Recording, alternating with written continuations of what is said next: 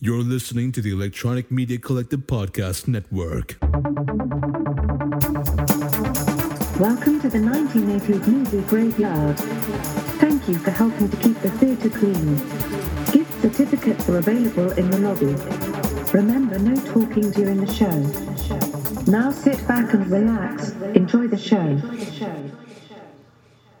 Hurrah! Welcome back to October, the scariest and spookiest month of the year, but it's also a time of the year to go, treasure hunting for great unfound movies, especially the eerie kind. And we got a great little treasure we found here.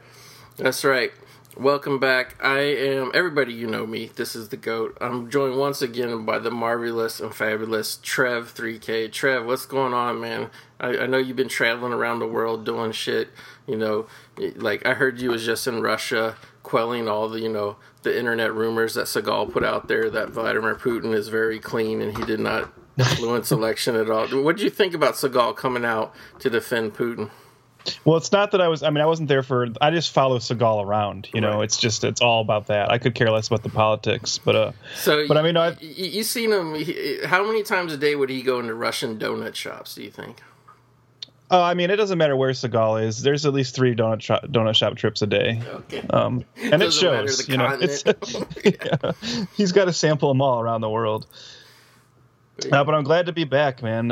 It's as you just said, this is a little bit of a treasure hunt episode. And I think sometimes you and I take the approach that, you can talk about the really popular movies everyone knows.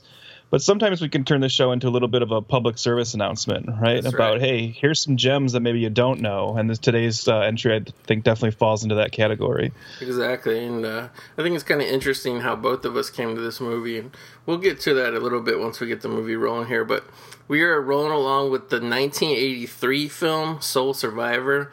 And if you guys want to research this or get a hold of it or do whatever, it's important that you understand it's the 1983 Soul Survivor film, because there is, if you look on IMDb, there's tons of Soul Survivor movies like in every decade. I think it's a very popular title, and we should also point out this one is spelled SOLE, Survivor. Right. Yeah, where some other ones are SOUL, Survivor.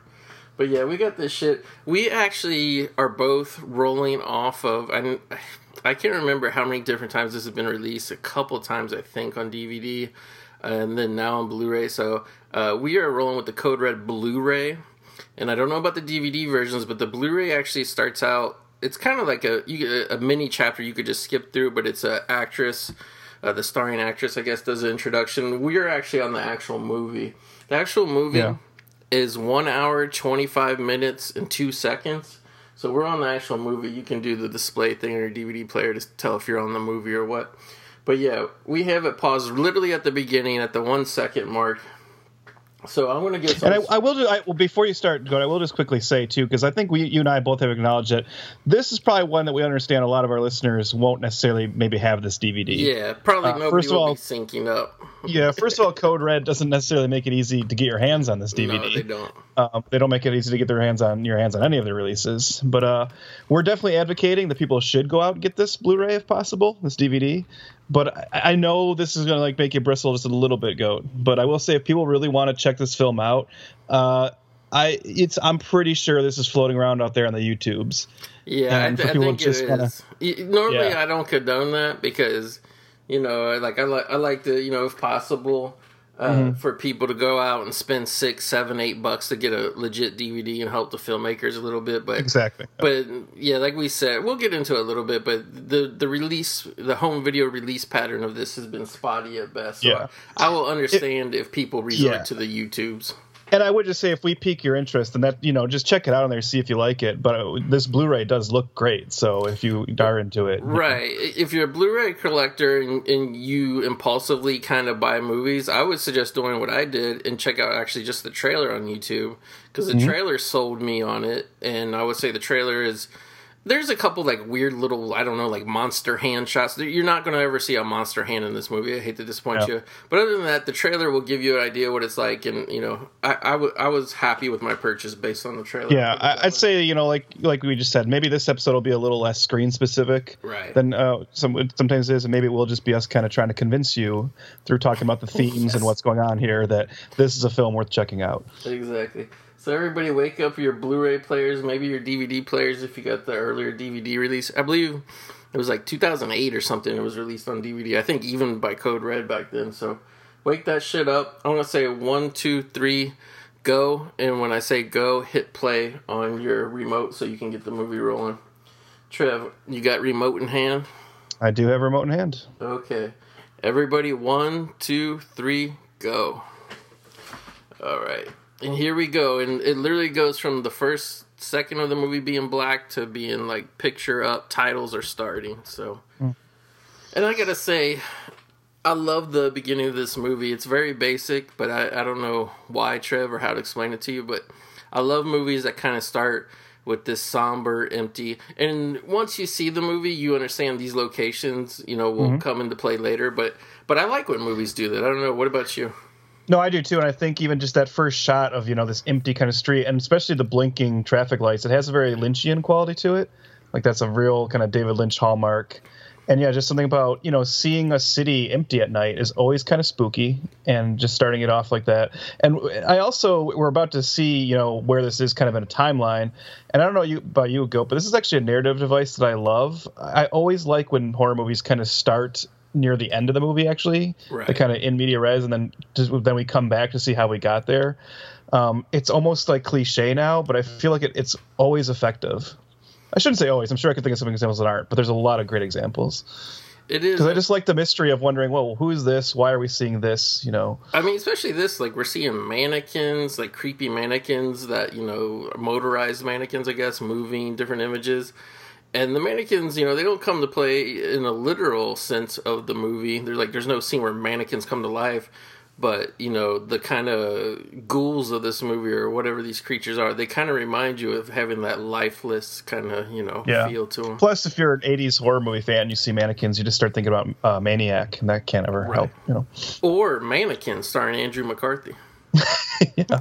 Or Mannequin 2, possibly. Yeah, Mannequin 2 on the move. I believe William Ragsdale, I believe. Yes, it is. I actually bought that very cheap maybe a year ago, and I still have not watched it. I sat down and watched Mannequin 1, and then I just never got around to watching Mannequin 2.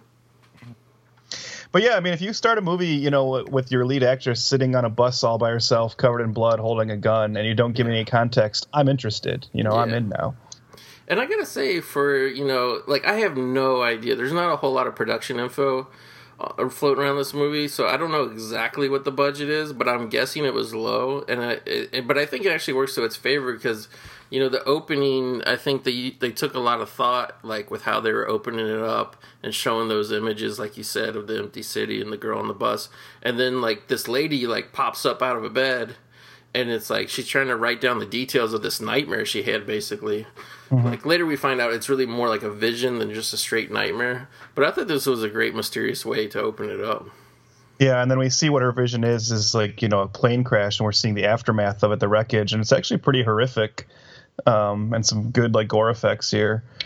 But, yeah, I think that's maybe the biggest surprise of this film, and probably something we'll talk about a lot, is that, as you said, you and I both kind of recently discovered it, and we kind of both consider it an undiscovered gem. And typically when movies, if there's some, like, 80s horror movie you haven't seen and you finally get around to it, it's kind of one of those, like, little dumpy, maybe fun, but kind of cheesy fun movies.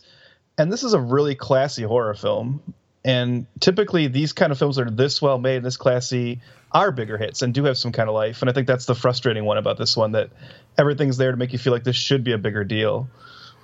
No, I agree. And, like, the thing I really, and we talked about this a little bit in private conversations lately, but, especially with the 2017 vision of horror, a lot of times, like, the idea is like, okay, we've been making horror movies since the 1930s. We kind of got to go over the top and, big loud noises, huge gore effects with an insane amount of gore spilling everywhere.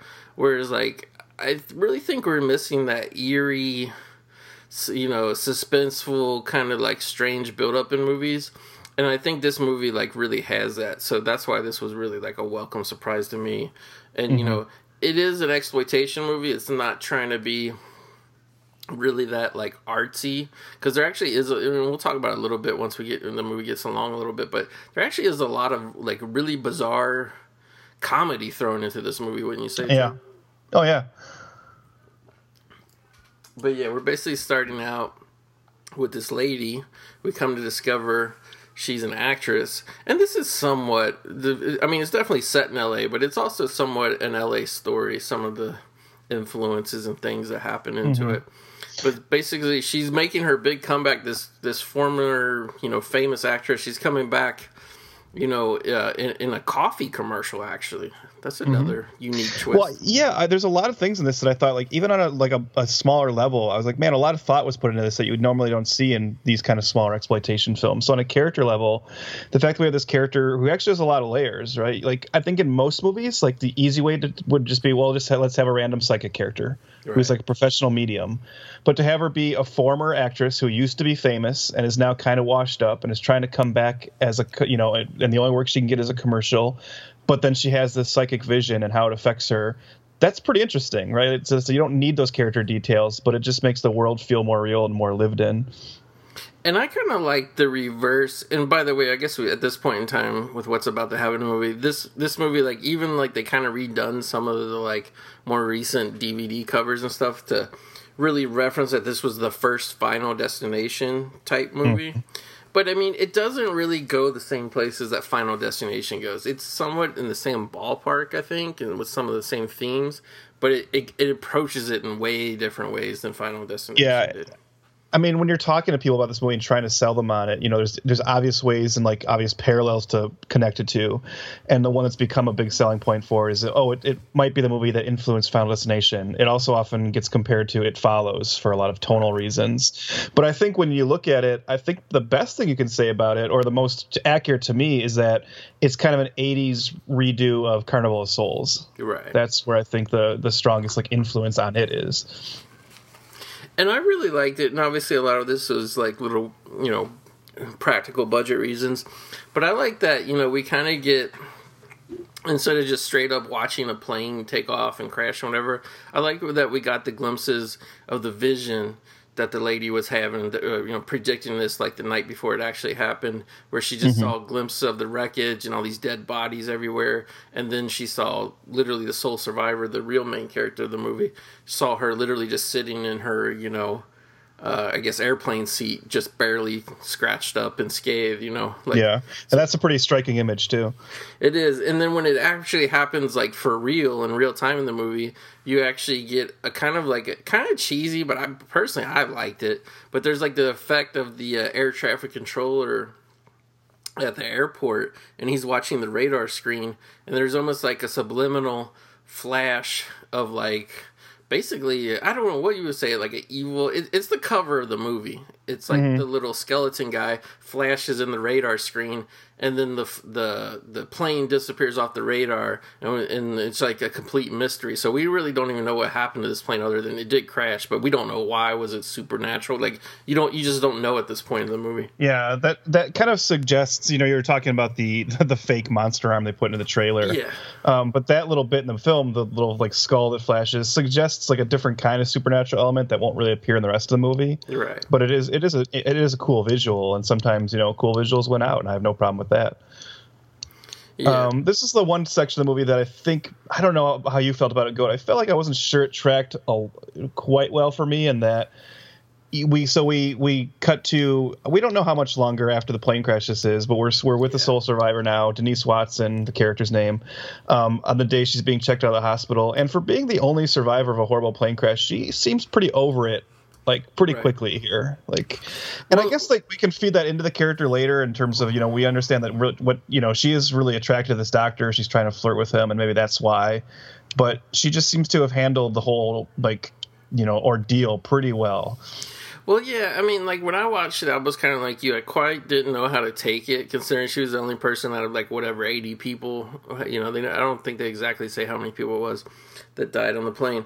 But, like, yeah, she's pretty much just, like, and like you said, we don't know the time. Maybe she's been in the hospital a month. Like, we don't even really know. But she's just kind of, like, getting dressed. The film, it just picks up. It goes to her being airlifted to the hospital and being kind of met by this doctor, to then being, kind of her discharge from the hospital, pretty much. Yeah. And we don't know how much time's gone by, but she's, she's just kind of like you said, she's over it. And at first I was with you. I was like, is this kind of like just some sloppy filmmaking, or like, what is this? But it's like, you could take it that way, but you could also take it where it's almost like, it's almost like she had a blackout experience and she's not that traumatized because she doesn't really remember it. I think she's trying to convince herself too that she's not traumatized by it. Like it informs the character, and we'll later see how much medication she's on, and you realize once you get through your first viewing, you realize, oh, okay, actually this is a character, choice, right? And I think what helps it is the likability of the performance from Anita Skinner as Denise Watson.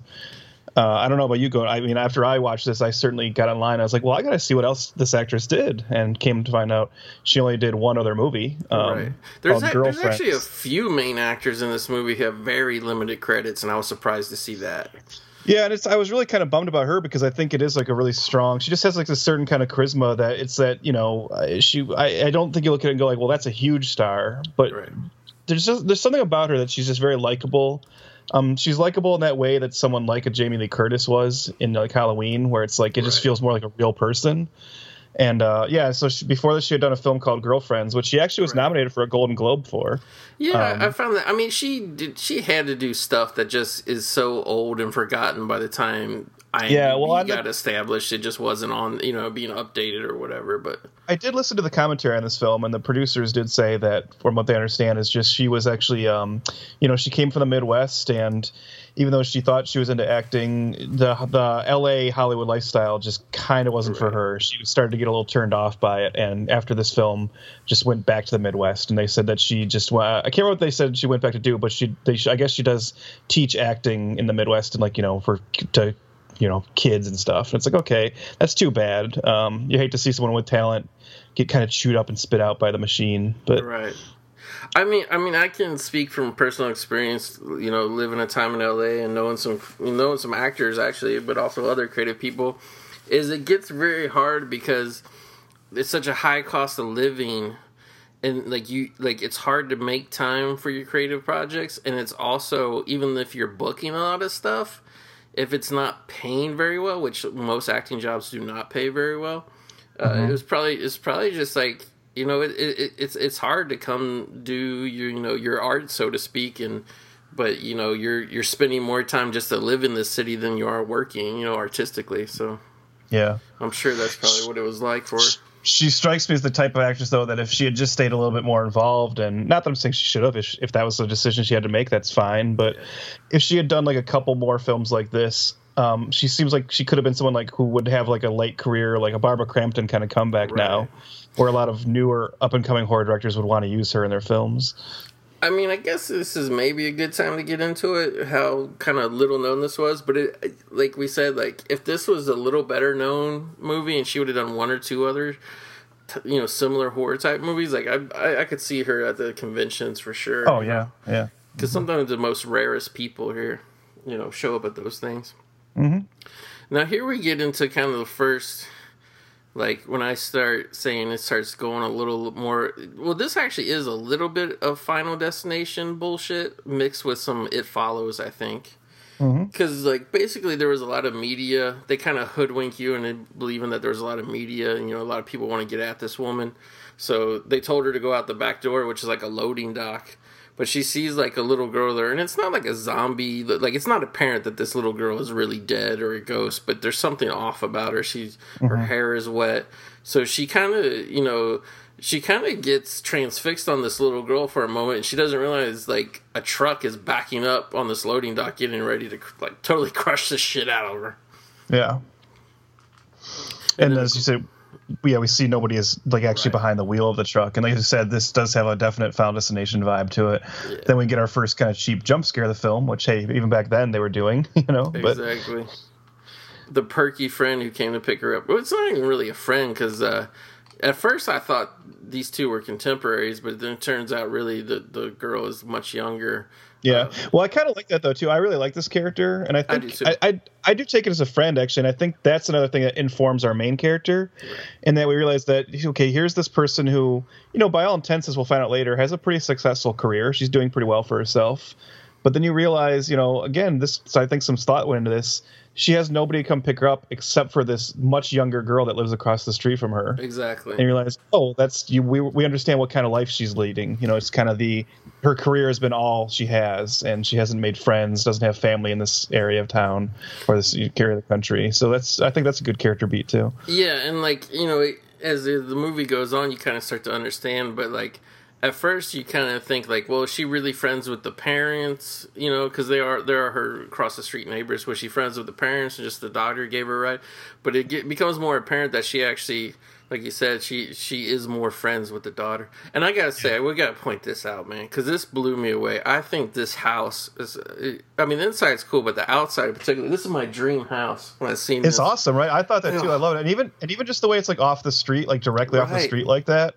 I was like, man, everything about this house is sweet. I would love to live there. Yeah, I don't know where it's at specifically. I couldn't find it, but it looks a lot like a Laurel Canyon type house. And Laurel Canyon, there was a lot of really cool kind of wooden houses. And unfortunately, by the time I was in the area, they're all run down. But you see a lot of cool shit. And there was a little bit of almost like a country feel in LA. And that's what I love about this house and the setting of it.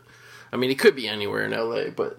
yeah, it's just beautiful wood, and it's a huge house, and she lives here by herself, which obviously speaks to how successful she's been as a producer of commercials and whatnot. Yeah, and it's not maybe the temptation would be to let's have the house be really empty to show that, but she's it's really well decorated in there, and it's really nice, and you kind of wonder she's been there a long time, and it looks lived in but contemporary. Yeah, it's got a great decor of this film came out in 83. I'm sure it was shot 82, maybe even earlier, maybe 81, but it's what I liked about this house too, and this movie in general too, but what I like is this movie and this house, it has a nice kind of transitional feel of the 70s and 80s. Did you pick that up when watching? I was just about to say that, Goat. It's a weird thing. It's hard to put into words, but I think you'll know what I'm talking about. Maybe some of our listeners will. One of my favorite time periods in general, in terms of especially design and interior design, is that bizarre transition of the 70s into the 80s. I love it. There's just something about the way houses looked. I love looking at pictures of malls from the late 70s and early 80s. Yeah, there's just something about that design aesthetic that always speaks to me. It's very interesting because I feel later on everything became so cold and machine-like with architecture, and I kind of like the earthy tones and vibes and colors of shit that was going on back then. Sometimes I look for house listings just out of curiosity, and it's always the older ones that actually haven't been updated that much inside that really catch my eye. And unfortunately now at this point, depending on how it's taken care of course, but sometimes some of those homes, they haven't been well taken care of. But if I could find a house that really had that 70s, even early 80s decor, I would love to live in a house like that. Because it's just great. The kitchen is lime green. It's just really cool. And this too, the clock cat. Yeah. I forgot all about those clock cats for such a long time until watching this movie. So basically, we're setting up that the doctor, who you're kind of supposed to infer that he became, and I wouldn't say he's a super young guy, but for a doctor, you got to understand how long doctors got to be in training. I think he's fairly young, as a doctor. He's probably in his early 30s, I'd say. And you start to get the feeling that he wants more to see, because he's making excuses to call her, under the pretenses of checking up on her. But obviously he wants to go on a date or continue the friendship or whatever. And it's a nice moment about making her likable again, too, because I think we were talking about, why is she maybe friends with this younger girl across the street? And I think you get a sense that maybe she hasn't grown up completely, for her age, because when she takes the call at her desk, she hurriedly goes, well, wait just a second. And she moves to the bed so she can lay on the bed as she talks to him. And she just seems like she has this kind of excited schoolgirl vibe to her. Well, yeah, and that's a good time to really talk about who directed this movie. The director of this movie, he's not super famous, but you've probably seen at least 2 or 3 movies he's done. His name's Tom Eberhardt. This is actually his first movie. And then his second movie, which kind of speaks to, that, he kind of had a fascination with younger female characters, was his second movie was Night of the Comet, which is very famous for kind of, even in his own words, he said lifting the whole kind of Valley Girl vibe and putting it into a genre movie and whatnot. So, you know, the thing, you know, well, let's get into it a second. How did you come to get a hold of this movie and see it, Trev? Why don't you go into that real quick? Well, so the way I found out about this movie is I listened to another podcast called Shockwaves, a horror podcast. It's actually my favorite horror podcast, pretty much the primary one I listened to. And at some point they discovered it. They were doing an episode talking about kind of undiscovered gems, and this was brought up. And eventually all of the hosts saw it. And it was one of the rare films that all of the hosts agreed is something everyone should track down and see. And they kept talking about it. And in regards, like I said, they kept talking about how they were like convinced. They're like, man, we gotta. I wonder if when the guy who made It Follows saw this, because it just seems like it's such an influence on that. And then of course they talked about the Final Destination element, and they just really sold it on me. So it got to the point where after hearing them talk about it for so long, I very rarely blind buy anymore. I'm a lot pickier, but this was a rare instance where once that Blu-ray became available again, because it kind of hadn't been for a bit, it got out there and I just did a blind buy, and I certainly didn't regret it. And didn't you say that, again, just to put a little context, maybe some people aren't familiar, Code Red DVD was it's literally like a small one-man operation type thing, kind of similar to Synapse, but let's be honest, it's run completely different than Synapse. Yeah. But basically a lot of their stuff is you can only get available. It's very limited. I think it's almost like a Twilight Time, you know, business model where they only have a license to make X amount of copies. Maybe usually 1,000, maybe less, I'm not sure. And a lot of times, a lot of the releases you have to get directly from like either a website or the guy from calling him. And didn't you say the Shockwaves podcast, they actually had to convince him to drudge up the last couple of copies he had and send it to Diabolic? Yeah, that's kind of what it sounded like. He actually went on another podcast with one of the Shockwaves hosts, the Pure Cinema podcast with Elric Kane, and Elric Kane was talking about how this was like they thought one of the strongest movies he'd released, and he was like, well, I just got some copies like sitting in a garage somewhere. And then I believe he made them available to Diabolic DVD, who now has the exclusive, they have the Code Red Blu-rays of this exclusively. Yeah. So yeah, I mean, I think Code Red, you should support them. They are a great company. They pick very weird, kind of lesser-known films to throw out there. There's no doubt that Bill Olsen, the man who runs it, is an odd bird. Very eccentric. And sometimes he can get, I think, a little upset when a film doesn't, film doesn't initially sell a lot of copies, and he just doesn't keep selling it. And this was one that he kind of had to be convinced to throw back out there. Right. And really, I don't know. It's like I'm torn because I think it's cool that he's putting films out like this. But then this is one where I kind of go like, man, I wish like Scream Factory, somebody had this who'd be able to bring more attention to it. Exactly. Now that last scene that just happened, you kind of got back to the I don't know what you call it, the kind of pack of girls mentality that Tom Eberhardt was all about. You know, I'm such a huge Night of the Comet fan, and then when I looked it up and you had told me he was the director of this, and I watched the trailer, I was sold. I was like, I gotta get it. Jumped on Diabolic DVD.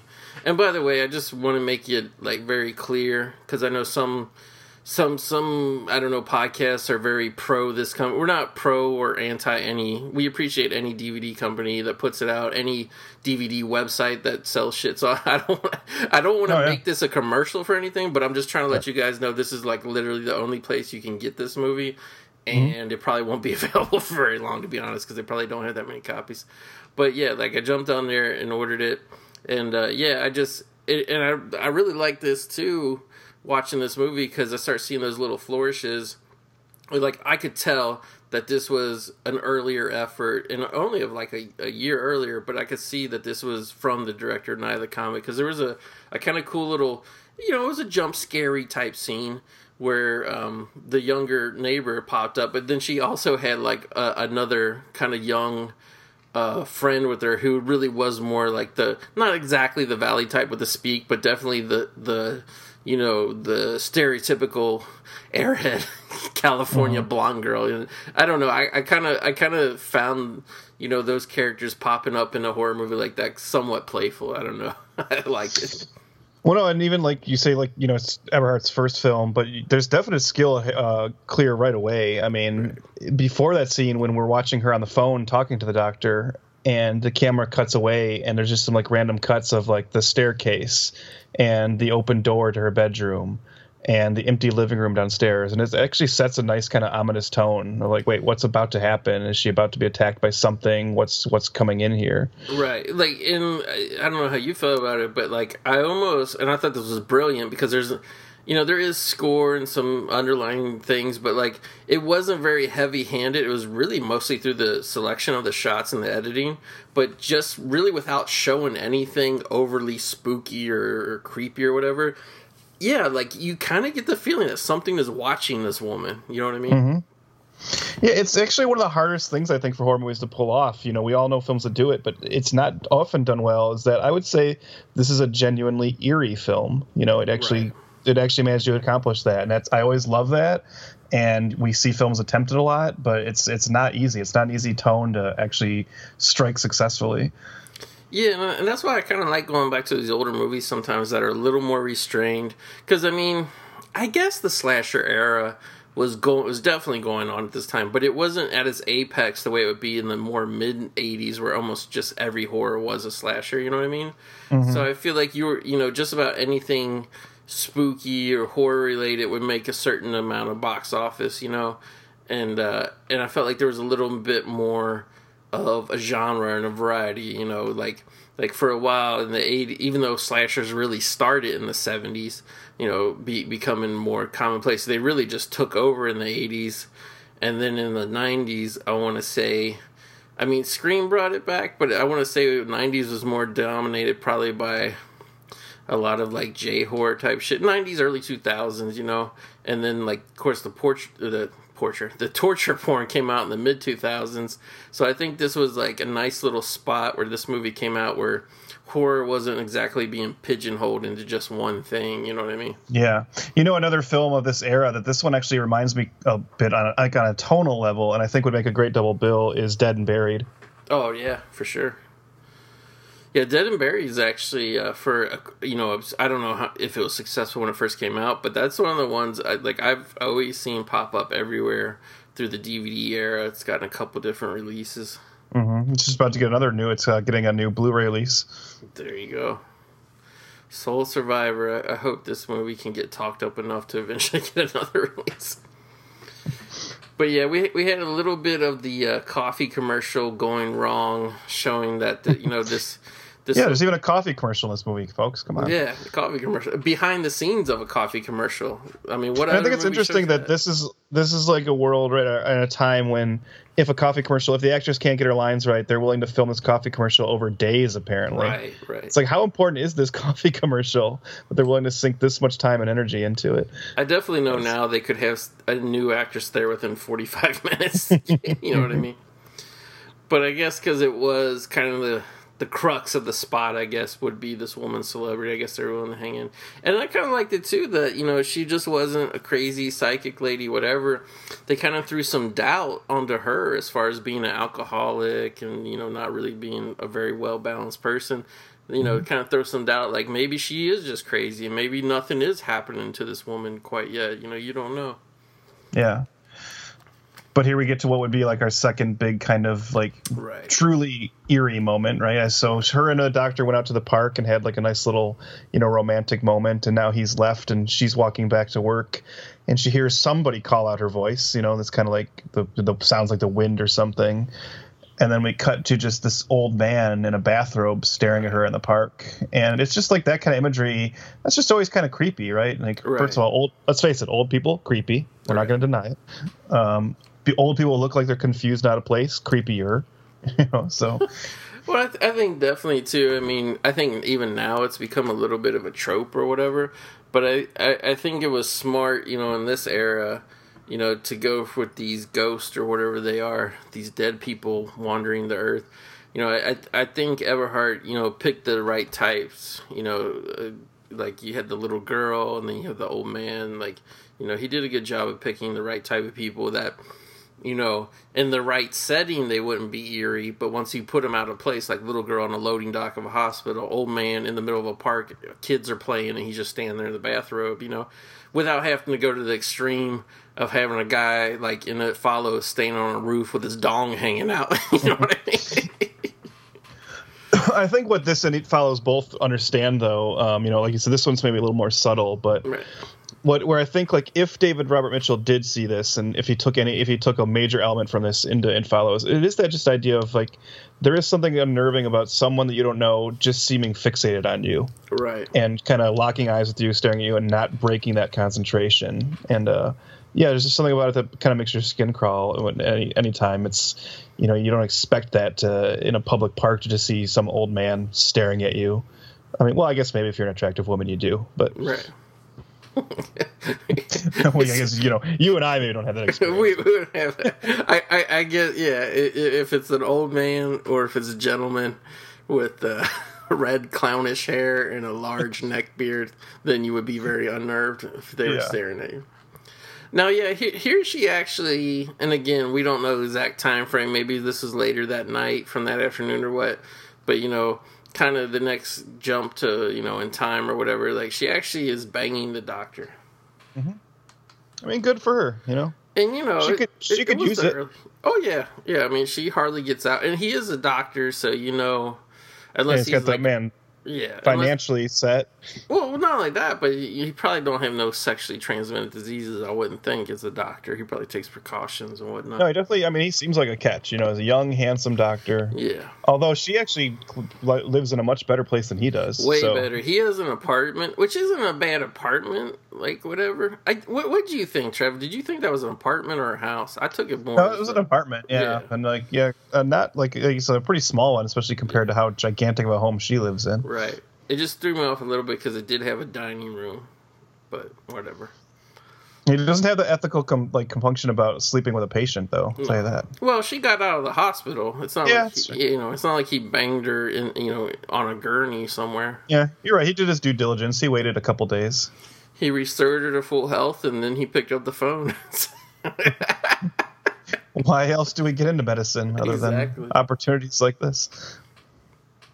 But I gotta say, I don't know, I appreciate the chemistry these two people had. I mean, the main crux of this relationship isn't that they're falling in love or whatever. It's just it really does help the story, to make it more interesting. I think that you have this budding romantic relationship, and then this doctor, has to be drawn. Who the doctor is normally one of the most logical type people out there. He has to be drawn into this supernatural plot, you know what I mean? That's going on.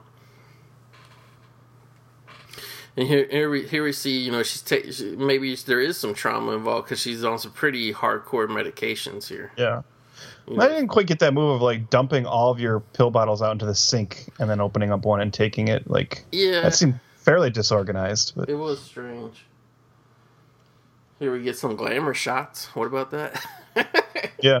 Well, it's funny. The first time I watched this, we see her in the shower, but then it's just kind of above, the neck and above. And I actually thought to myself, oh yeah, this film's probably too classy for nudity. But lo and behold, I only had to wait a little bit. Yeah, just a little bit, and you will see some breasts coming out.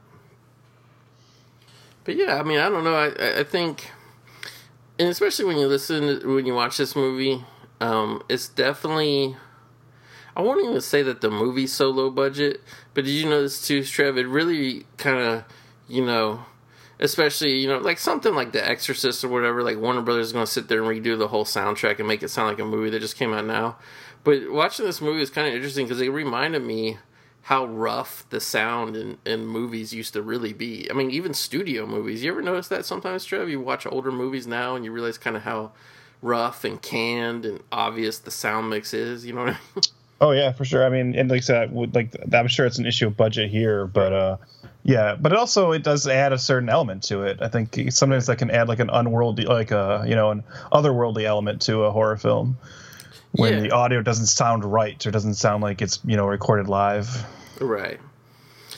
It's definitely not a bad dub job or anything. It's just those rough sounds where it's now when you see a big, really any movie, the sound is very crisp and pristine, whereas this, you can hear the sound of cars in the background and the engine or whatever. It's kind of I don't know how you feel about it, but I like when I actually, because I love Italian and European horror films, and most of those were recorded with every actor was of different nationality, and they just let everyone speak their native language and then would go in and dub for each market. And I actually kind of like just the sound of those films when you can tell it's being dubbed and nothing is recorded live. I don't know, just something that adds an extra element to it for me. Whereas this one really sounds like it's, almost like guerrilla style, Well, they're being like this coffee commercial. They're putting the mics in those coffee cans, apparently. That's what it sounds like sometimes. Yeah. By the way, we saw them filming that commercial, and I'm pretty sure that boom was going to be in the shot, given how low it was in there. Yeah, no. And it really seems like this lady has some simple ass dialogue to do in this coffee commercial. But it seems like it's really throwing her off seeing the producer there, Denise, the main character, because this was the woman that she had the vision about or whatever. You'd think at a certain point she would just say, "Hey, could you ask that woman to step out of the room, and maybe I could do it." Maybe I could fucking act over here. I can stop seeing corpses littered about a field in my mind. But I also have to call into question Denise's producing abilities, because she says at one point, she's like, "It seems like she's bothered by me." So at what point would you say, "Hey, maybe I should just step out"? Like, why not take it out? Like, there's got to be an assistant guy who can just take over. Mm-hmm. Do you think that set was built just for the coffee commercial, or do you think that's a set that was there for something else?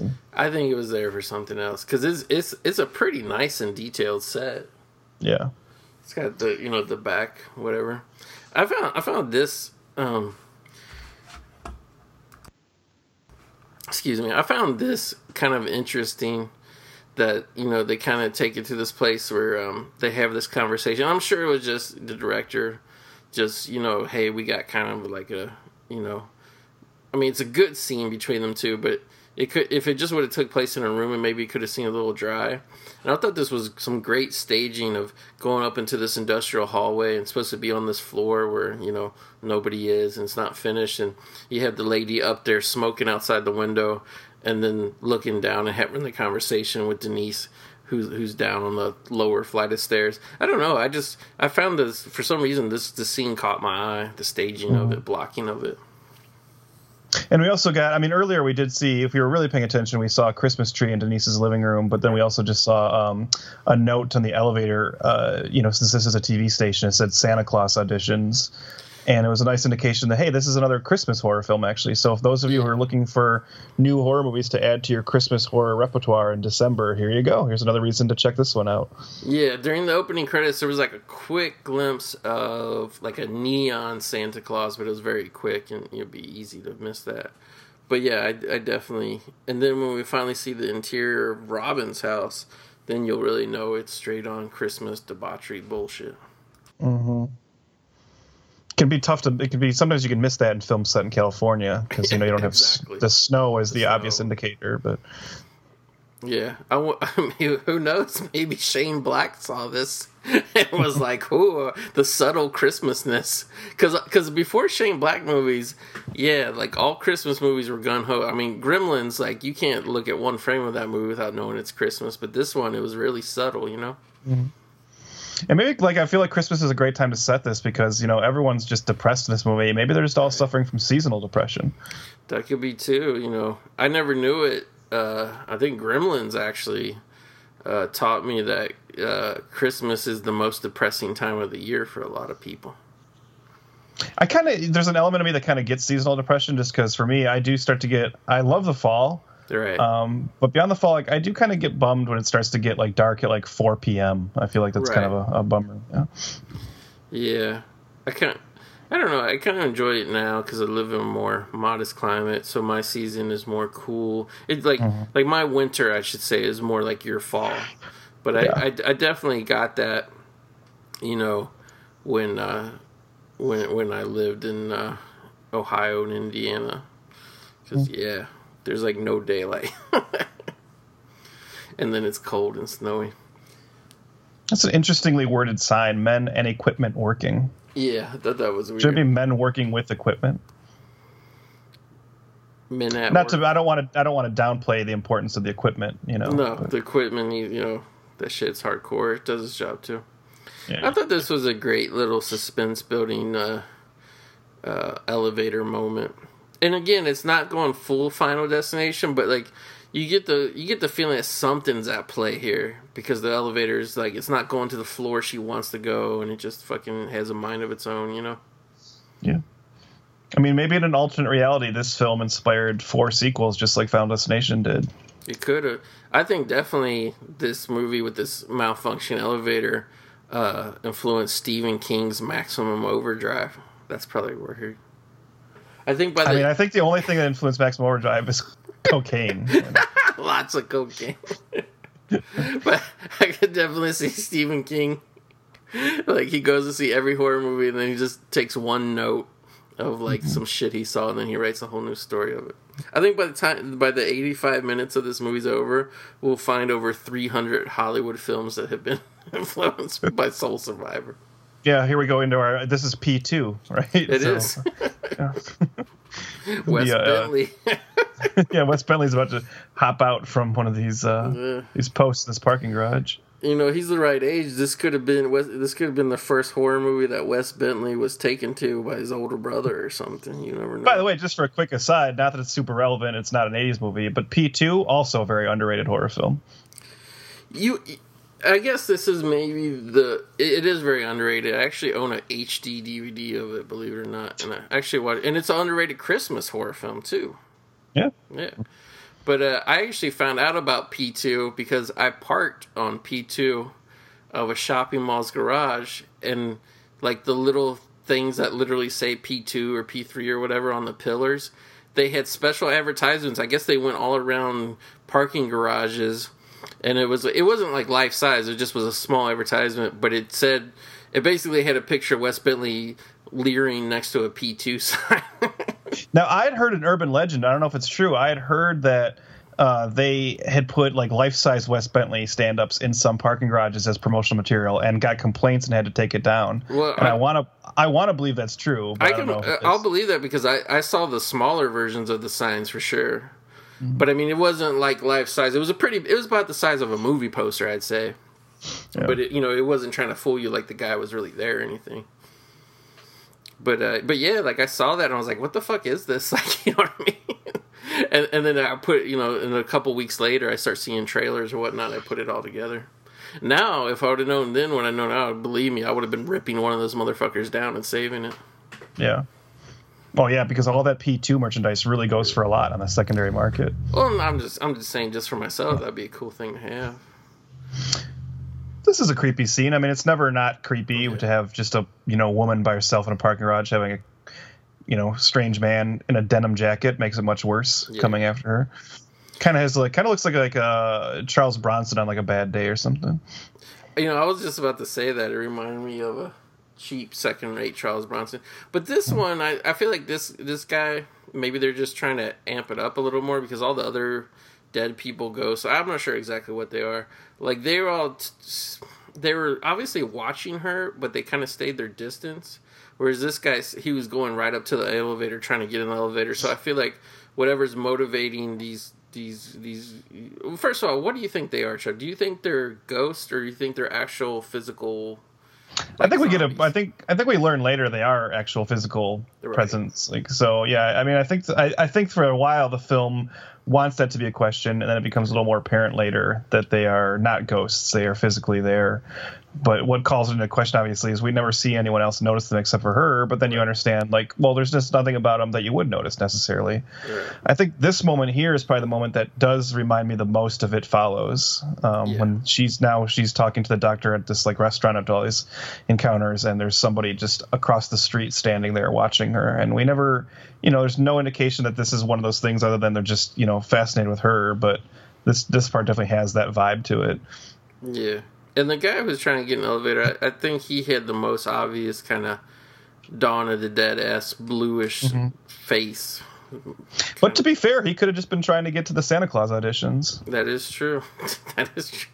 Maybe because he was so white and shit.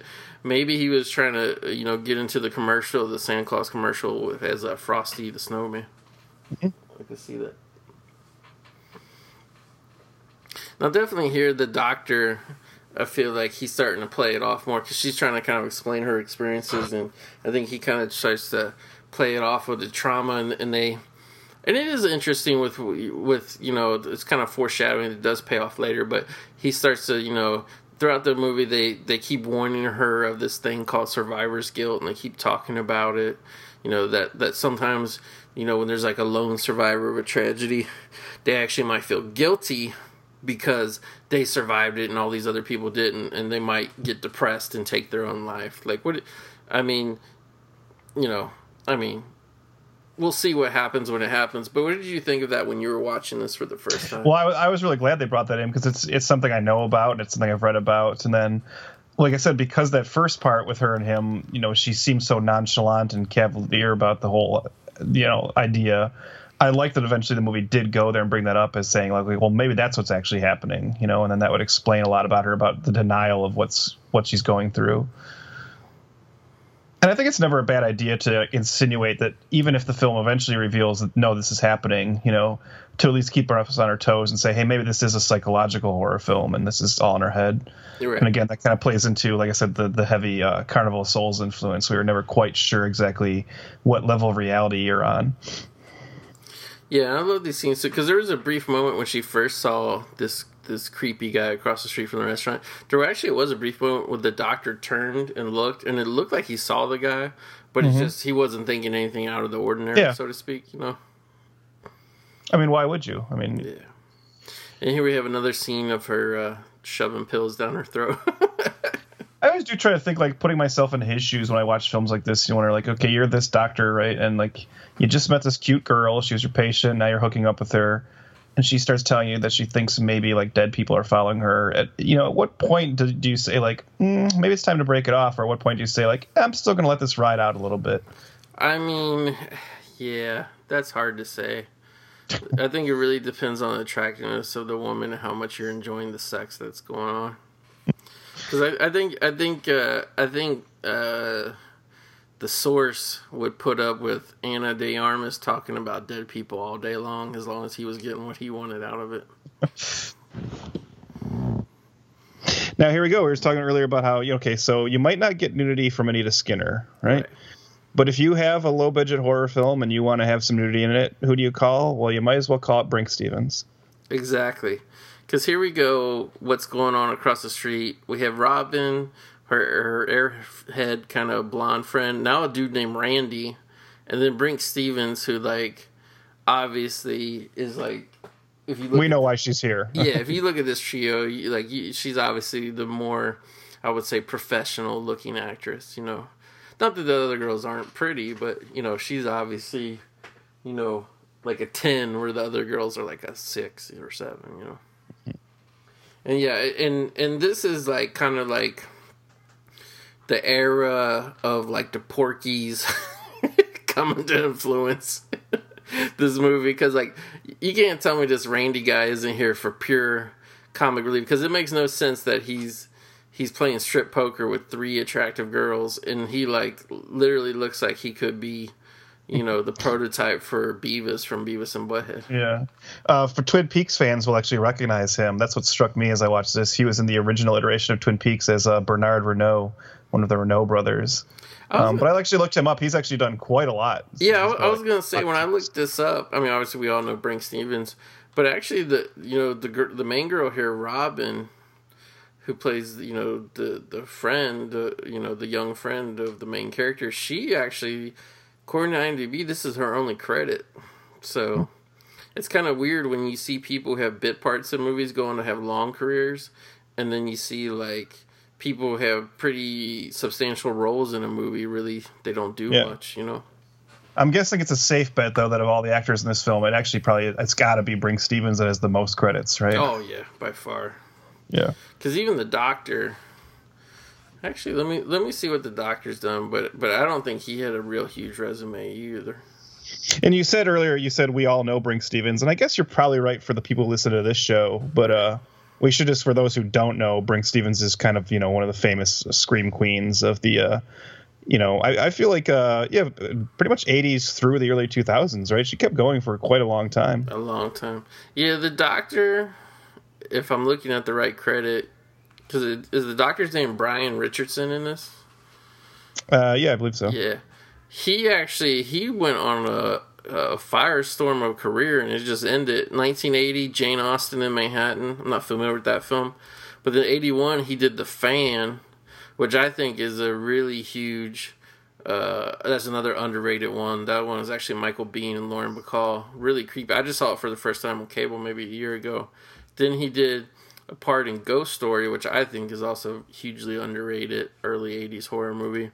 And then he did Soul Survivor, and that's all he's got going on. So it's very interesting, like, because like I think Tom Everhart cast this movie really good, but yeah, like a lot of these people just didn't go on to do much afterwards. It's strange. Mm-hmm. We were talking earlier about interior design because that's how we roll. But yeah, the inside of Jennifer's house is pretty great too. Like it also has that vibe, and I don't know, just something in it. It's not quite. I think like one of my favorite things about that kind of time period is like sunken in living rooms where there's like kind of the step down into a seating area. That. Yeah.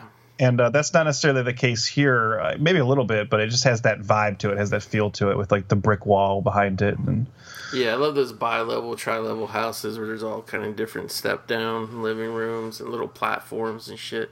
Mm-hmm. I loved it. But yeah, basically what happened was Denise came over, and then I really don't know why everybody started trying to throw their clothes on and shit from the strip poker game, put their, their dongs back in their pants and all this. But like, I really don't even know why, because it's not like this woman was really going to bust these kids and tell their parents. Yeah, and if anything, you'd think like Denise would want to be around more people. Right, exactly. Especially what's going on. And that kind of ends up being the downfall, really, that, all these other, the Randy and the other two girls got ran off, because maybe with more people around, this shit wouldn't go down the way it's about to go down right now. I thought this... Rotary phone. It is. I'm trying to remember. I think I did have a rotary phone like when I was real young, like maybe up my grandma's house had a rotary phone. I remember using it, but I never had one myself. And then we got the touch tone, like whatever it was, probably early mid 80s. But yeah, you got to help me out with this, Trev, because I really didn't get what was going on here at all. Like Denise passes out because actually she mixed prescription painkillers or whatever the fuck she's on, mood, whatever, altering things with a beer, so that knocked her out. And then Robin sneaks across the street to go in Denise's house, which I didn't really get what was going on. Did you think, was she going in to get booze, or what was going on? No. So she was actually leaving to go meet back up with the friends because Denise passed out. So she calls them and says, okay, now we can hang back out. And I don't know if it's just not clear. Maybe you have to be watching that right side screen or something. But when she steps out of her front door, she notices that Denise's front door is open. Oh, that's what it was. So she goes to close it or see if something is going on over here. Like, why is the door open? She's just basically checking on the house. Because, she goes over and she's kind of casual at first. Yeah, I just didn't know the door's ajar. Because, she's so casual. She is kind of looking around, but then she eats a marshmallow in the kitchen. So, that's why I thought maybe, shit was, not that serious or scary here. Yeah. But, yeah, talk about a bad... Oh, there's that clock, that cat clock. It's an ominous sign. Now, I was wondering about this... this being a lower budget movie, was it really raining or was that rain machines? I wonder if they had those resources. I don't know. I don't know if I believe that they had those resources. I wouldn't think that they would, but then again, it's hard to maintain a lot of shots while it's raining because that means it has to rain for years and years. Mm-hmm. Okay, now we have, unfortunately, the poor fate of Robin, which it's literally a ghoul, and this is kind of getting back to what you were saying, Trev, that now... These aren't just apparitions. These aren't just ghosts. These are real physical beings, whether they're zombies or just whatever they are. Because it actually grabs Robin and actually drowns her in the swimming pool in the backyard. And do you think maybe the ghoul or whatever thought that was Denise, maybe? Yeah, that I couldn't tell. That we were talking about things that we can't quite figure out. Yeah. Is this just the wrong place at the wrong time, and whoever would have been in the house would kill, or is it killing her because it wants to have someone else to go after Denise? I don't know. It's a little nebulous, but it also is a horror film that feels like it needs a body count. So and here we go. It is what it is, I guess. Right. And it's actually it is a bummer moment, right? You know a horror movie's effective when you actually feel like, oh, I didn't want that character to die. That's too bad. I'm not gonna lie. The first time I watched this movie, that was my favorite character of the movie up until this point. Honestly. Yeah, here we go. Denise sees the old man standing on her front porch. And to me, this is where, and I guess maybe we are coming a little bit into the home stretch, but this is where, to me, yeah, we got roughly exactly 30 minutes left in the running time. I think, to me, this is really where it's like shit got taken up a notch, and it was like, you know, it was on, you know. She starts calling the police, trying to get help, you know. And I think this is where we definitely see that, you know, for all the comparisons to Final Destination, and you can definitely see where those come from, this is where it really breaks from that mold, because like you just said, we see that, you know, Denise is not the only one in danger. She might be the one that cheated death, but this is like a bigger problem now. Anybody who kind of gets in the way of these things is a potential victim. And whereas Final Destination really was a cheating of death scenario, because like Devin Sawa got off the plane right before it took off. I think this is almost more like death is like, oops, I fucked up, I let somebody live. You know what I mean? It's not even really the person, like their actions, because she was on the plane like everybody else, you know? Yeah. It's just like, oh, you were supposed to die and something went wrong. Now, obviously this is just all our speculation and whatnot. But when you get into these movies that are all about cheating death and death as a character and, you know, the Grim Reaper and all this, what do you kind of make of, you know, with the mythos with this, Trev? Do you think a lot of this genre of horror of cheating death is about kind of like almost like a time travel type scenario in terms of like if the wrong person lives, that like fate or whatever destiny of the whole world might be, you know, swing in the wrong direction or something? What do you make about it? I've never really thought about that philosophically, but I do think it's a great idea with a lot of potential. And I mean, from the first time I saw Final Destination, I thought it was perfect because, you know, as someone who lived through a car accident that I was injured in and had to have, you know, some work, you know, you have those thoughts later of like, well, boy, how close was I to death, right? And well, and I think even if you're not in a serious accident like I was, you know, just anything, like how close have you always been to just taking the wrong step or getting delayed a little bit and having something bad happen? And that's happening to us constantly, you know, this like butterfly effect idea that, you know, we're probably cheating death all the time and not even realizing it. And this idea that what happens when fate doesn't work out the way it's supposed to, if you believe in those concepts. And I just think it's a strong thematic element that really works in these films. And as you said, if you need to like rationalize it, then yeah, I'm sure just, hey, death is like, he's got a job, right? And when he screws up, it's just like anyone else. If you don't do something right at work, you got to fix it the next day, you know? Yeah, like, it's funny you say that about how we're cheating death all the time, because, I mean, I've never, like, legitimately had a premonition before something bad happened, but like you said, like, there's been a number of times in particular, like, when I'm driving or whatever, and, like, I get this weird sensation that's, like, if you've ever been punched in the nose while it's like really cold outside, how bad it hurts. It's almost like it's a certain type of pain, and like not that I feel the physical pain like the anguish, but I kind of feel just a little tinge of that in my face and my nose. And like whenever I get that, I get like this weird feeling like something is on the verge of happening, and like you know, I always slow down or double check where I am and what's going on. And for some reason, I really only ever get that. Well, mostly get that when I'm driving. There's a few times when I'm like walking along somewhere perilous or like where you could fall down or something. I kind of got that feeling too, but that is interesting, you know, not just in a horror movie type of way, but just in a life type of way, you know. Yeah, well, and I think, you know, here's Dwight Yoakam as the... Yeah, I have to say, these police officers were shitty. Because the doctor is trying to follow up on what happened, you know, when she called the police and everything, and the cops are just like, ugh, you know, like they go into the story of, like, it was basically the ghoul who killed Robin. They found this guy, like they basically think Denise is crazy because they're like, yeah, like, that guy was found dead in a car. Like, there's no way she saw him because he was already dead type thing. So, you know, but I don't know. To me, that's shit police work because, like, later on, the coroner kind of starts to solve the shit, and the coroner character is kind of odd because he really pops up like really late in the film. But yeah, Just cops won't investigate anything. Like, so I said Dwight Yoakam, it's more like a cross between Dwight Yoakam and Dan Bacadal. Yeah. And then we have this, like, Serpico is the other detective who pops his head in. Yeah, Serpico comes in. Like, that's nice to see. Yeah, didn't Serpico come out like 1974 or something? Something like that, yeah. Yeah, and here we are in 83, and Serpico's still roaming the streets.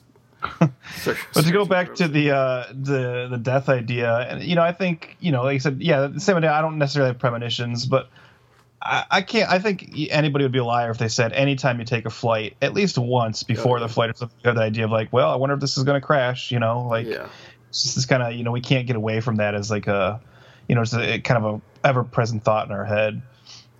And if you look at statistically with how many commercial flights, and well, I don't know. I guess it could go either way, but it's rare, I would say, that an American airliner has a crash, even though it does. Oh, happen. Yeah. No, flying is like amazingly safe, but there's something about it that it's the horrificness of it. I think what still freaks us out about flying, even though it's pretty damn safe, is the helplessness of if something does go wrong, you have no control over it, and it's just game over, Yeah.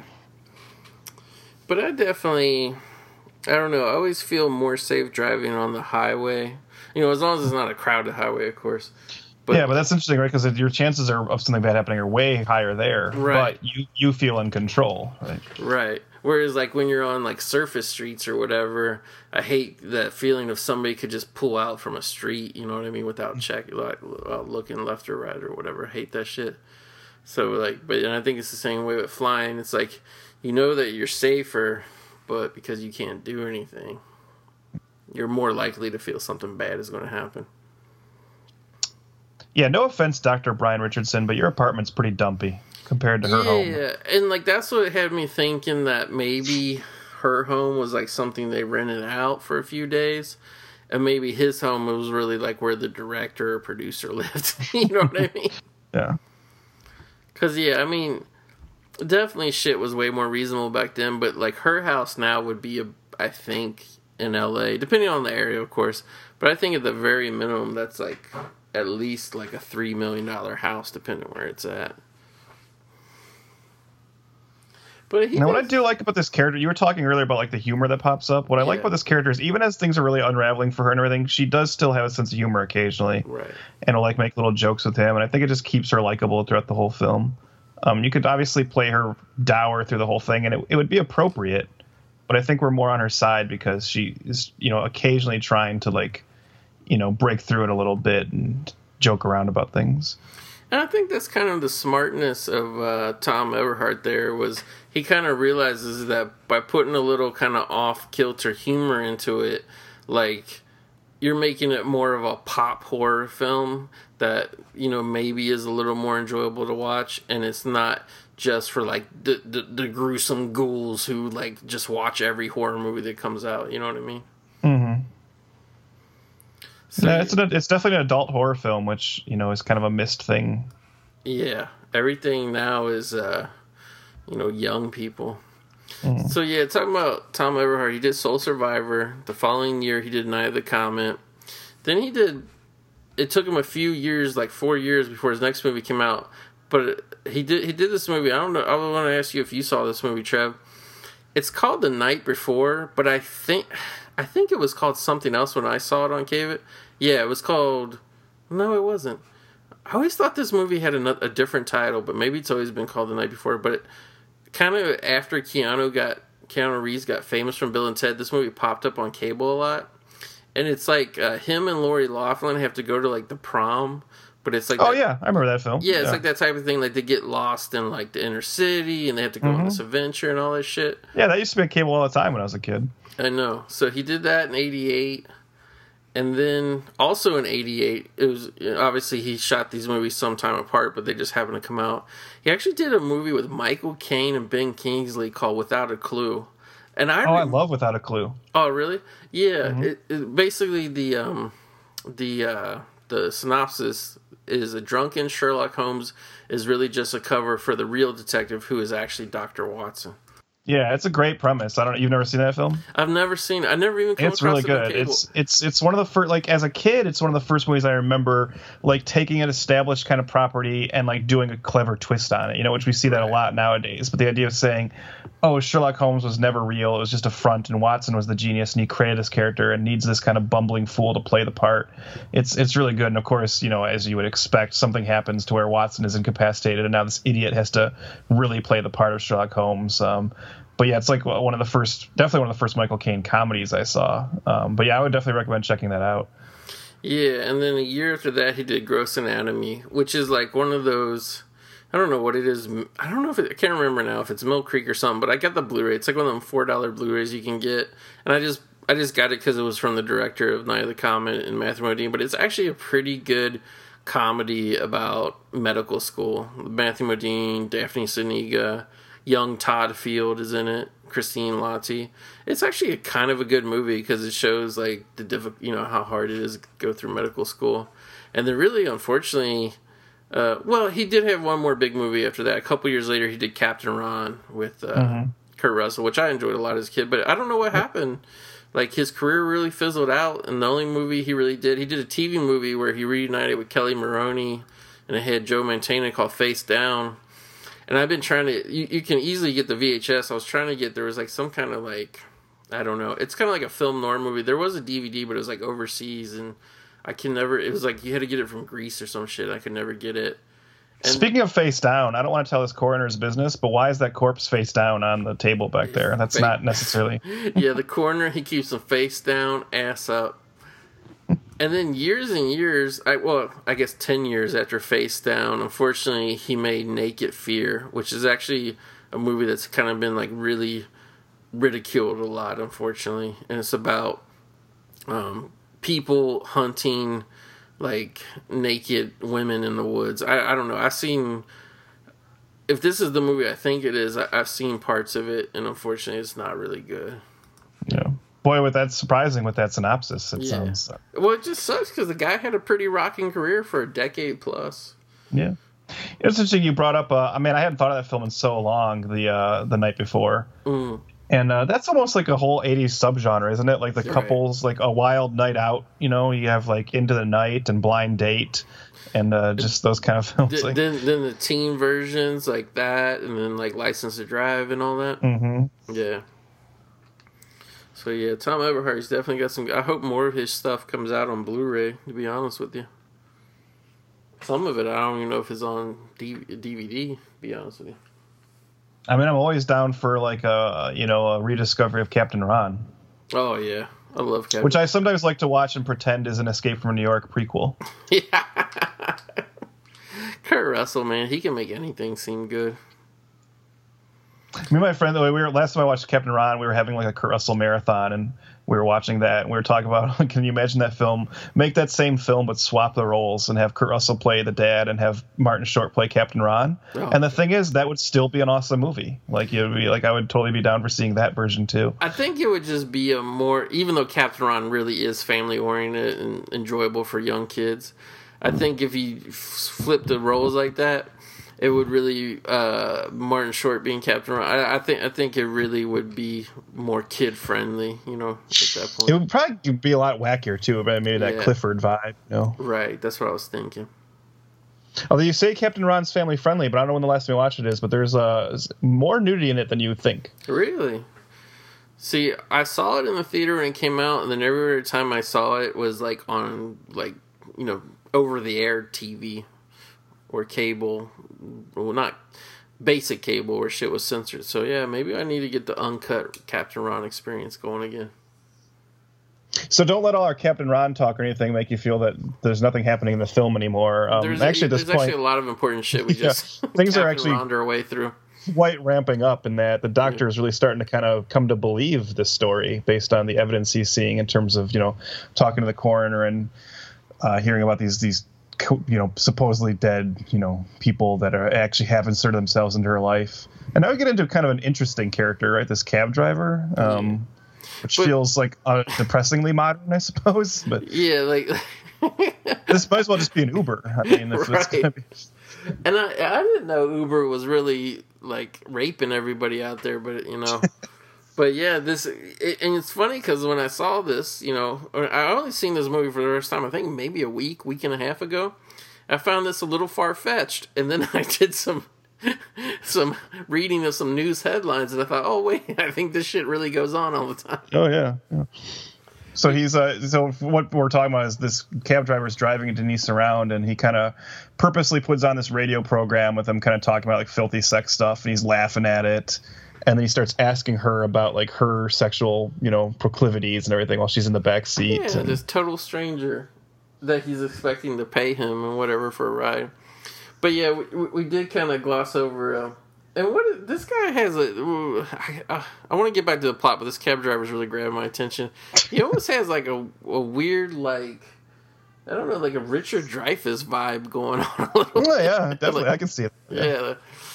But yeah, the doctor, the crux of it when he talked to the coroner gave him the information that like they're getting a lot of corpses, that the blood is draining down into the legs, which normally doesn't make any sense because a corpse, you don't stand up and you don't walk when you're dead. But he's getting this, and then the guy, the corpse who had actually killed Robin, they recovered his body, and the cops didn't think he had anything to do with anything because he was found dead in a car.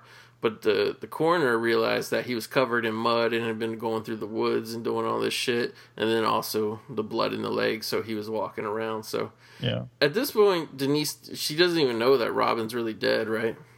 No, she's like missing. Yeah, and she's looking for her, across the street, and she sees her. By the way, I just was on IMDb and I just noticed we keep calling her Robin, but that's the actress's name. The character's name is character's name is Christy. Okay.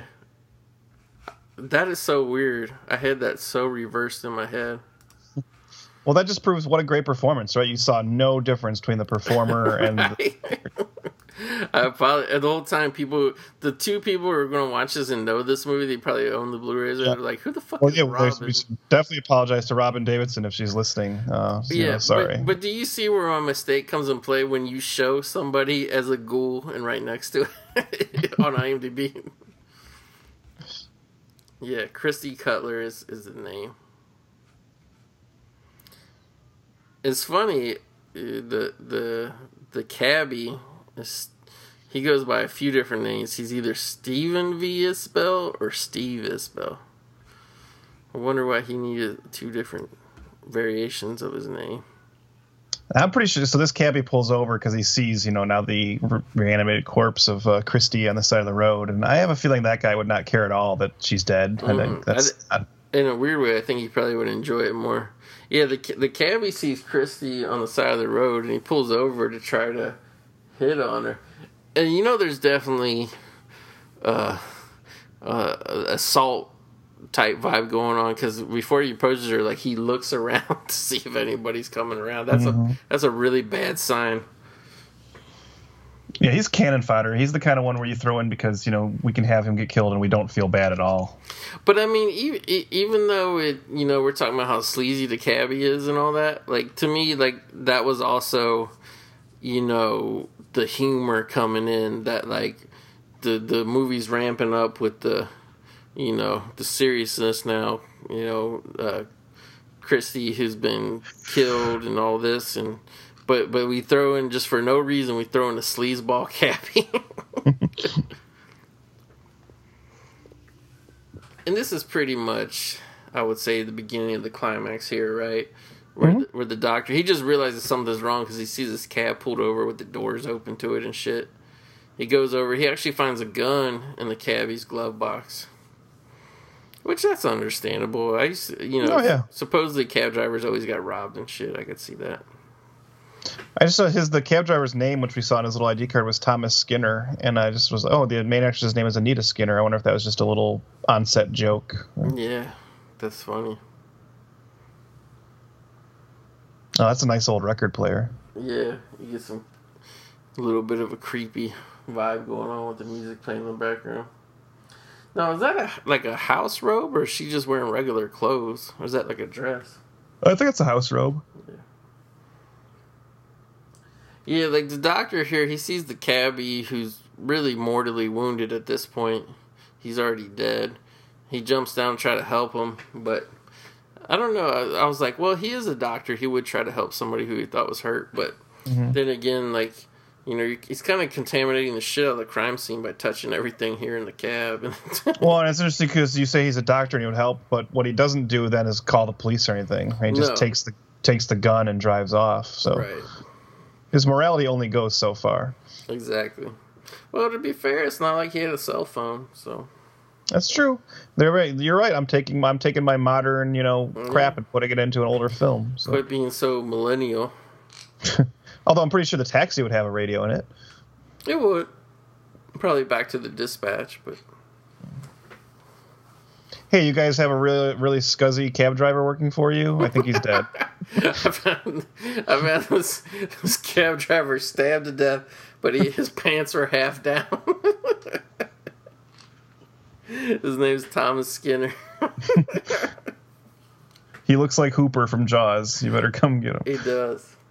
Now, here is the signal to me that shit was about to go down, because now she's putting on the sweater that we saw in the kind of the flash forward originally. So it's like, that how much are you paying attention, right? Does it start to come back to you, and do you start to see the cycle forming? That's what I always like about those flash forwards is, paying off the observant viewer.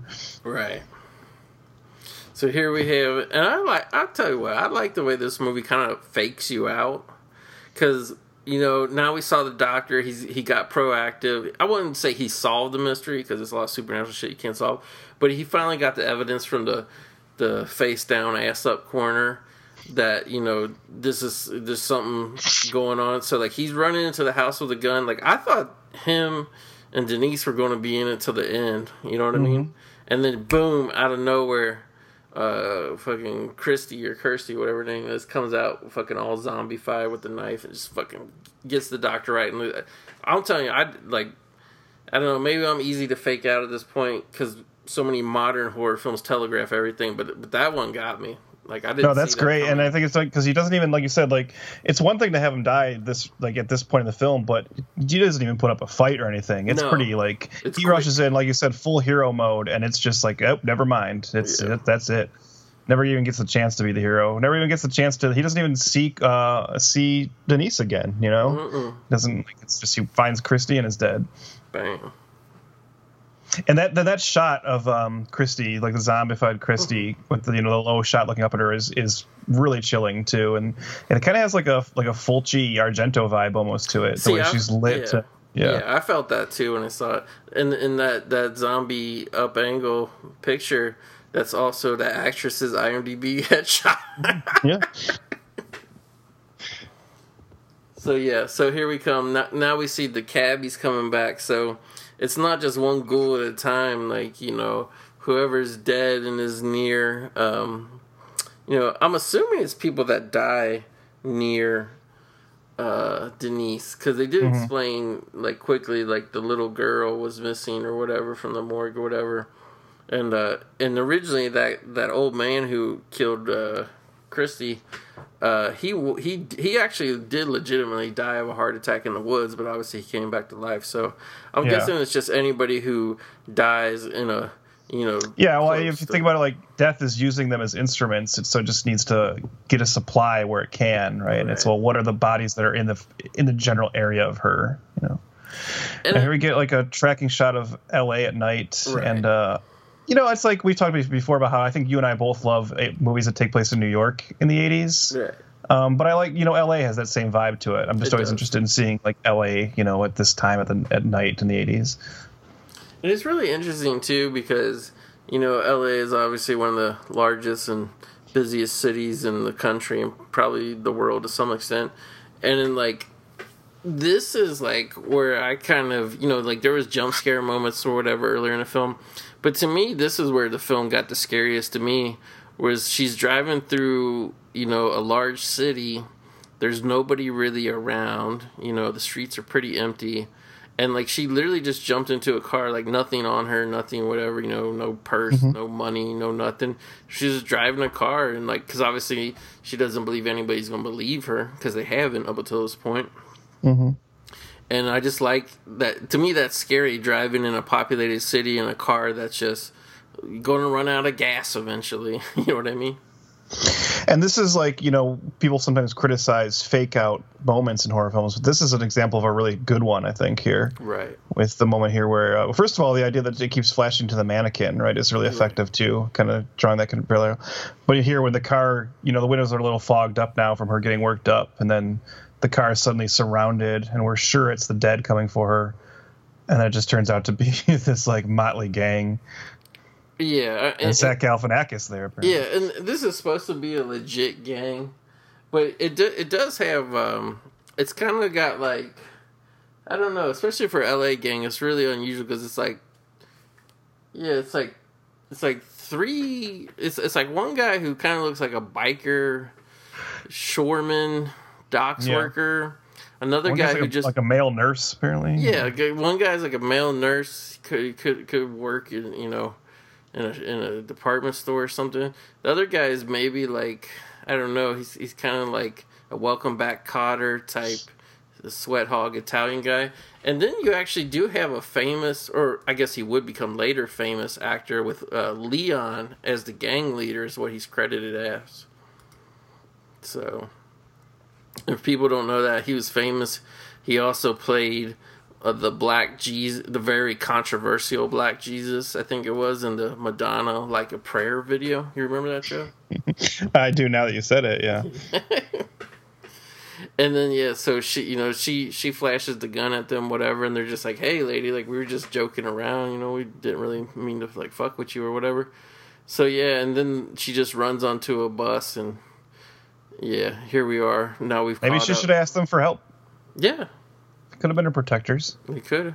I think my temptation, if I was her, would be to go to a very public place, because you have to wonder, right? Do the dead want her so bad that they would grab her in, like, say, a department store or a theater? Yeah, just anywhere where there are people. But I mean, obviously, too, like those places are gonna, close down or whatever and become deserted too. Now, I will say, the first time you watch this film, I think this twist, which we're about to spoil for people, I suppose, to a certain degree, but. Yeah. I thought it was really actually effective, but it made me feel like an idiot for not seeing it coming. Right. And that's always, to me, that's always an effective twist where it's like, oh, how did I not see that? Oh, the movie actually played me pretty well, because they set this up pretty heavily earlier, but long ago enough that you kind of forgot about the setup. Right, which is smart. Right, when we saw the psychic actress kind of, looking at a razor, and it's just, it happens so quick in the movie too that it doesn't really dwell on you, and then so you're not thinking about it at this point. Yeah, and she actually ends up holding Denise at gunpoint, and then, the reveal that she slit her own wrist. And that's a good makeup effect, too. It was really good. Yeah, I just glanced over to get a closer look at it. It was nice. She actually kills Denise because I think with her being psychic, she kind of realizes that one way or another this loop has to be closed, so to speak. Is that kind of what you got from it, Trev? Yeah, and one thing I really like about, and I don't know how much you took note of it too, Goat, is the look on Denise's face in her final moments. She kind of just has this, like, she accepts it. It's like she's ready for this to be done, and she gets that she cheated death, and it's her time. And I think she's just tired. She's just tired of all this. Yeah, and I think really with the ghouls or whatever they are, with what they did. I mean, if you really think about it, they ruined, especially now we show all the different bodies, all the different characters who died throughout the movie and whatnot. Like, that whole experience literally made her life a living hell. Mm-hmm. Now, what do you think of this end, Goat? Because, I mean, first of all, I have a couple. It's interesting that I can love a movie so much but not be totally sold on the very ending. Right. But I do think that, first of all, the wrong way too. Yeah, I think this scene goes on a little too long. I think when you're, like, ready for the movie to be done, this denouement hangs on a little past its welcome.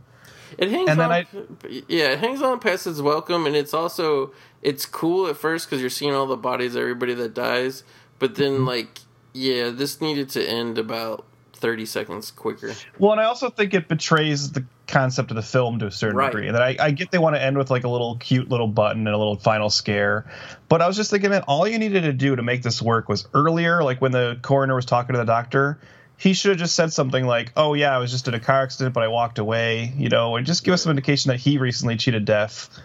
and then I could buy into this a little more, right? But as it is, I'm like, why are they coming after him now? I don't, Well, yeah, to explain for people who haven't seen the movie or whatever, is the coroner who really, he wasn't figuring it out earlier in terms of really what was going on, but he was figuring that there was some foul play with these bodies and what was going on with that, and it made no sense. And it's kind of like at the end when we have all the main characters laid out on the slabs or whatever. And, like, that obviously, not to break balls, but that obviously was not a real morgue. It was, like, the basement of an office building or something. But still, like, he realizes that all these bodies have this anomaly with it. The only way I can excuse it, Trev, because really what I would kind of love the movie ending on is the note that there's this guy this coroner, who figured this shit out, so to speak, but nobody believes him, and it's just one of those mysteries that kind of vanish into thin air. But I think, obviously, everybody wants that Carrie ending where they actually had Christie pop up off the thing, behind him, and then it cuts to black, insinuating, they're going to kill him next. I think what it's trying to say is he knows too much type thing. Yeah, I can buy into that. Plus, I'm sure their motivation, and that's their justification, and just getting that last little, like, creepy scare moment. But I just like the idea that all these bodies of all these dead people and whatever that were walking around have just now gone dead and limp. You know what I mean? Even on that level, I think, like, look, not to tell Tom Eberhard his business, he's a better director than I am, but that, like, so the last image you said is Christy rising up behind him, and I just wonder, well, why wasn't it Denise? Like, why should, like, she's the character we've been with this whole time. Wouldn't it be a more striking, final moment if she rises up now? But maybe they just thought Christy was the creepiest looking one, which I can't, dispute. But. Or maybe even the doctor, because the doctor actually knew the coroner, so maybe it's like more terrifying. Or why not all of them? Like, wouldn't it be cool if all four of them rose up? I mean, I guess. Yeah. So but I'm not going to get to whatever. Yeah, look, the final 10 seconds of the film don't ruin what is otherwise, as we said, over and over, and we maintain still like a real undiscovered gem of the genre. So yeah, man, I got to say, I mean, obviously, not just for the purposes of this podcast, but just in my life, I'm still, rediscovering gems of that, because you get to the point sometimes that you see so much shit that you don't think you can discover anymore.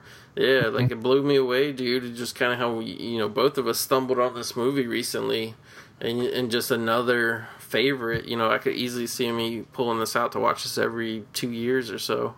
Yeah, for sure. And this is why people should support labels like Code Red and like Vinegar Syndrome and stuff, is that you can get into a mindset, like you just said, thinking, I've seen it all. And yet these companies are somehow still finding these little, like, undiscovered things and pulling them out. And that's the importance of curation too, right? Of like a curated, service or something, rather than just, the same crap that all the studios pump out. I agree. When we have people looking for the small things and trying to make sure movies don't get lost over time, you can still find some nice things. It's interesting. I don't know about you, Goat, but sometimes I just get online or look through books of, like, old movie posters, and it's interesting and actually fairly depressing how many movies just kind of aren't known anymore and just go away. I agree. And you think about how much work so many people put into a film, and even you'll find films that have, like, big stars in them. Think of I don't know, for some reason the name just popped into my head is someone like Elliot Gould, right? We all know Elliot Gould movies, but go look him up, and I guarantee there's a bunch of Elliot Gould films that are now just, like, totally forgotten to time. Well, yeah, because a lot of those came out and literally played for a week or two, and that was it. Mm-hmm. Like, there's a movie. I would really urge people to go through, like, IMDb, because I did this for years and years, and this is how I discovered a lot of cool shit. There's like look over whatever your favorite actor is that's kind of been around a while, and, like, you'll find shit that that were studio releases. By the way, these had marketing campaigns. Like, I found all kinds of Michael Keaton shit. Trying to find the name of it real quick. Oh yeah, there's a movie called, which for years I never knew existed until I seen it on cable, or maybe I rented it or something. But a movie called Touch and Go with Michael Keaton, where he actually plays a professional hockey player. Mm-hmm. And Maria Conchita Alonso is this woman that he meets, and she has she has like a young son, and they get in this relationship, and it's really just kind of like a slice of life, like whatever type movie. But I was just like, fuck, I never knew Michael Keaton made a movie where he was an NHL hockey player. Like it was interesting to me. So I would really, find that avenue of either an actor or director that you like, and really like look over their whole filmography online and see if there's some shit you can, because and sometimes you find a lot of stuff that's kind of just an enjoyable one-time watch and whatever, but sometimes you find some shit like me and Trev did with this, and it's just like, wow, like this is in our collections now, and it's probably going to be a movie that we're going to recommend to a lot of people over the years. So It's kind of cool. Yeah, that's like if you're a true film lover, obviously you and I both rewatch a lot of movies, but right. Dedicate some of that time to finding some really like lesser known stuff and just finding the undiscovered joys out there. Yeah, because I mean, there's only, and especially I kind of realize this as I get older and whatnot, like there's only so much attention you should be. I get it. Young people, they live in the present because that's all they know, so to speak. But there's only so much you can pay attention that you can pay to like the current stuff. Because I mean, I've seen a lot of like really cool movies in the last month or so in the theater. I kind of went back to going, and that's great and everything. But like, still it's more interesting, or I think you'll feel more rewarded if you kind of pick from like everything that's been out there for a long time, you know what I mean, instead of just picking what's available right this second, either at the theaters or on Netflix or whatever. So yeah, so that's what the 1980s movie Graveyard's all about. Let's dig these fuckers up. And like every now and then, we gotta get the rating spike. We gotta cover some Charles Bronson, which is fun too. I don't want to make it seem like we cover shit just or whatever, but it's very cool that the first episode we ever did, me and Corey, we did the Terminator, and I swear to God, every week somebody downloads the Terminator, at least one person, usually more. But it's also cool, like, when you see on iTunes that somebody's like, hey, I found this podcast, and I just thought it was cool that they covered the Chocolate War, So, So yeah, that's definitely where kind of my energy and passion for doing this and continuing this is coming from. So, everybody, thank you. I hope you're having a great Shocktober. If you need some more shit to listen to, maybe you're an X-Men fan. Do you like X-Men movies? Well then, or maybe you don't like X-Men movies. Maybe you hate X-Men movies, but you like X-Men comic books. Well then, this podcast will be great for you too. Check out Days of Future Podcast, examining the X-Men, starring our good buddy here, Trev 3K, and his buddy Joe. What's kind of like going on in the world of X-Men real quick that you guys have been covering lately? Things are kind of like low on the movie front right now, but as we're in October now, we're gonna soon see the premiere of the new X-Men show, Gifted, on Fox, which neither Joe and I are excited about, but we are committed to watching and reviewing because we feel like we should as X-Men podcast hosts. So we'll definitely be covering that. I've been catching up on the actual comics, and so I'm actually pretty current. So I'll be talking about the current X books, the new runs that they've been doing, nice. And then any breaking X-Men movie news as we get closer to them actually making this Dark Phoenix movie that nobody's really asking for as well. We'll still be covering all of it. So. And what about your OG podcast? If it bleeds, we can kill it. Our OG podcast, If It Bleeds, We Can Kill It. With our, for October, we always like to have some special episodes, and we're still sussing all that out, but we know for sure we will be doing a 2-part George Romero special, which, Goat, you will hopefully be a part of. I think that's the plan.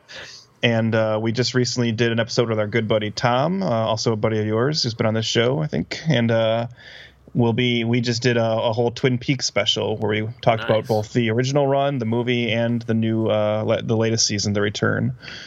And yeah, and then if you go back a month or two before that, you can hear me guest starring on If It Bleeds, We Can Kill It. And we bitched about everything that's wrong with the studio system of making movies. That's right.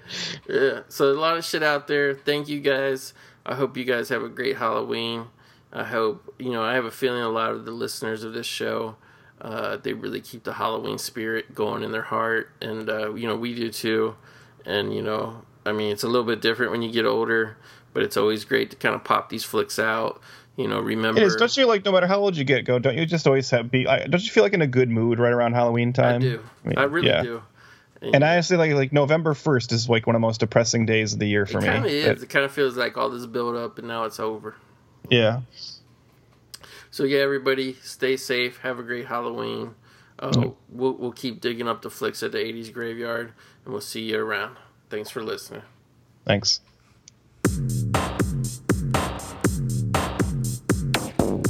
You're listening to the Electronic Media Collective Podcast Network. Yeah, it's a mouthful. For more great shows, visit electronicmediacollective.com.